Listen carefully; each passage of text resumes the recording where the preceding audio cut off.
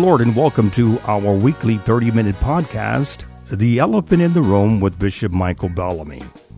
Our podcast will cover various topics that are often overlooked, misunderstood, or even controversial from a biblical perspective.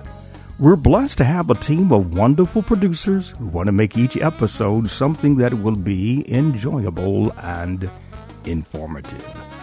During this episode, we will discuss the purpose and importance of praise and worship and the similarities and differences between the two acts. Today's podcast was produced by Elder Maurice and Lady Satoya Clanton. It was edited by Lady Satoya Clanton and Sister Tainika Harris Coronado. I'll be right back with today's episode. Today I want to talk to you about the differences between praise and worship. Many people equate praise and worship to what they see in the contemporary Christian services, where praise teams lead the congregation through a few songs before the sermon. The praise portion comes through fast, upbeat songs and dancing and shouting before the Lord. Worship is invoked through slow, heart-stirring ballads to the Lord. Many people believe that praise and worship only happens during Sunday service, but it goes beyond the 30 minutes every week. Praise and worship both work together to strengthen and increase our faith in God as we walk with Christ each day. But consider this. While praise and worship have several similarities and often overlap, not everyone is called or can be a true worshiper. Both praise and worship usher in the presence of God into our lives, but we must go beyond the surface of what we see praise and worship as to understand the significance of both acts. During this episode, we'll go over the characteristics and requirements for praise and worship, identifying the similarities and magnifying their differences while using the Bible as our guide. So what is praise? According to dictionary.com, praise is the expression of approval or admiration for someone or something. It's also defined as the offering of grateful homage in words or song as an act of worship. When we think of praise, in the natural sense, we can imagine a parent praising their child for doing a great job at something, like getting an A on a test, or a coach celebrating their football team for making it to the playoffs. From a biblical lens, we find that praise is an act of celebrating God for what He has done for us. AV1611.com defines praise as displaying the excellence of. Several scriptures come to mind when I think of the word praise. You're familiar with Psalms 150 and Psalms 100 at the top of the list. Praise ye the Lord. Praise God in His sanctuary. Praise Him in the firmament of His power. Praise Him for His mighty acts. Praise Him according to His excellent greatness. Praise Him with the sound of the trumpet. Praise Him with the psaltery and harp. Praise Him with the timbrel and dance. Praise Him with string instruments and organs. Praise Him upon the loud cymbals. Praise Him upon the high-sounding cymbals. Let everything that hath breath praise the Lord. Praise ye the Lord. In this psalm, we find a few key characteristics of what constitutes praise. The who? The Lord God, our Heavenly Father. The where? In His sanctuary and in the firmament of His power. The what? His mighty acts, or what He has done. The why? Because of who he is in his excellent greatness. The how, with the instruments and our abilities. These 5 elements are always present when we praise God. The beauty in praise is that anyone can do it, as verse 6 of this passage tells us. Not only does the word let us know that everyone can praise, but it commands every living thing to praise God. We can even praise the Lord with the instruments of our hands, feet, and voices anywhere God is, which is everywhere. Psalms 100 gives us additional instructions on how we should praise. Make a joyful noise unto the Lord, all ye lands. Serve the Lord with gladness. Come before his presence with singing. Know ye that the Lord, he is God. It is he that hath made us, and not we ourselves. We are his people, and the sheep of his pasture. Enter into his gates with thanksgiving, and into his courts with praise. Be thankful unto him, and bless his name. For the Lord is good. His mercy is everlasting, and his truth endureth to all generations. In this psalm, we clearly see that praise also requires a spirit of humility, reverence, thankfulness, and gratitude when we offer our praise to God. In every encounter with him, there is order and a measure of respect and awe that must precede anything we do in offering up our praise to him. So what are the types of praise? In his article titled The 7 Hebrew Words for Praise in the Bible, Rich Kilpatrick describes praise as something that is loud and visible. When we think of the modern Sunday services, we often hear praise leaders encourage the congregation to praise the Lord with shouts of hallelujah and glory to God. In his article, Kilpatrick reviews 6 types of praise commonly found in the Bible as translated from Hebrew, and examples of what they look like. First, we have halal, which means to boast foolishly, to make show of it.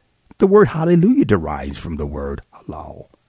Kilpatrick wrote that halal praise is not shy, but makes clear who we worship, shining the spotlight on our God in such a way that we are actually a bit foolish while doing it. We see evidence of this type of praise in apostolic, Pentecostal, and holiness churches where congregants allow the Spirit of God to move them toward an outward manifestation of praise through singing, shouting, dancing, and speaking in tongues, which looks a bit foolish to those who don't understand the reason behind this type of praise. King David is a prime example of halal praise. In 2 Samuel chapter 6, verse number 16, the King James Version reads like this: And as the ark of the Lord came into the city of David, Michal, Saul's daughter, looked out through a window and saw King David leaping and dancing before the Lord, and she despised him in her heart. Not everyone will understand your halal praise, but give it to God anyway because he is worthy of it. Psalms 30:11 is a beautiful reminder of God's goodness. Thou hast turned for me my mourning into dancing. Thou hast put off my sackcloth and girded me with gladness. Then we have Tehillah, which means to praise vocally or in song or shouts. Kilpatrick wrote, "The power of Tehillah expresses itself vocally, so that there is no doubt who the star in the room is. In our worship services, do our songs have this effect? Do they make it clear that our noise is about honoring our God?" Going back to Psalms 100, verse 4, we see the instruction to enter into his gates with thanksgiving and into his courts with praise. Be thankful unto him and bless his name. This is Bishop Michael Bellamy. I hope you enjoy our podcast and subscribe to our Facebook page. You will find our weekly 30-minute podcast on many of your favorite platforms. Would you please tell your family and friends to listen in as well? We would also love to hear from you. Feel free to connect with us on Facebook and via email at theelephant2022@gmail.com. Thirdly, we have Zamar, which means to praise with instruments, alone or with voices. Zamar takes us back to Psalms 150, in which we're instructed to praise God with all manner of instruments to accompany our praise to him. Kilpatrick wrote that Zamar inspires our praise to be more than a vocalization at times.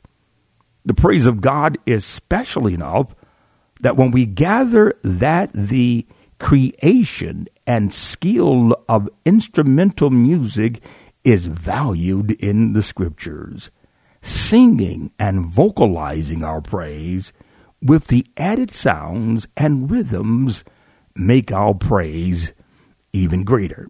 Most church services are accompanied by keyboards, organs, drums, tambourines that undergird the praise we send forth through corporate hymns and choir selections in praise to the Father. Then we have Yoda, which means to lift or throw arms upward in praise and surrender. Several scriptures either instruct us to lift our hands or show us someone in the Word offering this type of praise to God. The 134th Psalm, verse number 2, the King James Version reads, "Lift up your hands in the sanctuary and bless the Lord." The 63rd Psalm, verse number 4, "Thus will I bless thee while I live. I will lift up my hands in thy name." And then Lamentations chapter 3, verse 41, "Let us lift up our heart with our hands unto God in the heavens." To describe this type of praise, Kilpatrick wrote the following: "Indeed, to praise in this manner is to extend our arms as an expression of our need for God. We reach in his direction, longing to be free from our sin and brokenness. We praise him in the context of humans who are on this side of heaven. When we see the word Yoda, we lift our burdens and hope in a God who can bring us relief. There is no greater relief than to know that we are in a right relationship with our Creator. And then we have Todah, which means to sing praises together as one community in harmony. The word tells us in several scriptures that we must come together to fellowship and praise the Lord. Hebrews chapter 10, verses 24 through 25, "And let us consider one another to provoke unto love and to good works, not forsaking the assembling of ourselves together, as the manner of some is, but exhorting one another, and so much more, as ye see the day approaching. In Proverbs chapter 27, verse 17, iron sharpeneth iron, so a man sharpeneth the countenance of his friend. Matthew chapter 18, verse number 20, for where 2 or 3 are gathered together in my name, there am I in the midst of them. Acts chapter 2, verse 42, and they continued steadfastly in the apostles' doctrine and fellowship, and in breaking of bread, and in prayers. Kilpatrick elaborated on Torah with the following. Gathering as a people means we come from various backgrounds, locales, and experiences. Regardless of the context of our personal story, we enter a community with a story bigger than our own. This allows us to worship God as a church, not as a lone soul. The choir of the saints empowers us to see beyond ourselves and the transcendent nature of our God. He dwells in our praises. And then we have Sabah, which means to reach out with affection for God, to feel his hold on us. This type of praise can shift the atmosphere around us, ushering in peace that passes all understanding. You'll find that in Philippians chapter 4, verse number 7. Kilpatrick wrote that Sabah may also be the experience we feel as stormy water still during our lifting up of praise to God. The waves cease. We are held still as a people of God when we focus on his greatness and love for us. Whether we sing in private or pray out loud with our church, we are sure to discover that praise often calms the storms within us and around us, if even for those moments. In his paper titled 7 Forms of Personal and Corporate Worship, Brad Costigan described 2 types of praise. He wrote that Barak praise means to kneel or bow with humility and submission.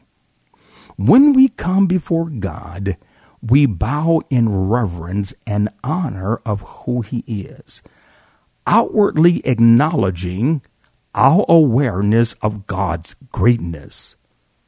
A few scriptures come to mind when I think of Barak praise. Ephesians chapter 3, verses 13 through 16. Wherefore I desire that ye faint not at my tribulations for you, which is your glory.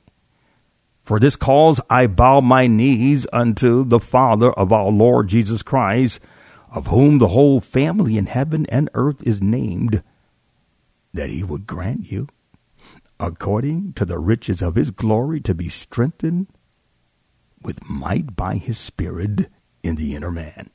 Romans chapter 14, verse number 11, for as it is written, as I live, saith the Lord, every knee shall bow to me, and every tongue shall confess to God. Then we have Psalms 95, verse 60. O come, let us worship and bow down. Let us kneel before the Lord, our Maker. Costigan also described Shabbat, praise, which you've probably heard about in Byron Cage's song Shabbat, which was released in 2001. Shabbat praise is similar to Halal praise, in which we praise the Lord in the form of a shout, lifting our voices unto the Lord, giving praise for what he has done and what he is going to do. When we Shabbat praise, Costigan writes that we shout for joy loudly, triumph as if victory was in balance and we win. We can find many instances of this type of praise in the Word. Psalms 98:4, make a joyful noise unto the Lord, all the land.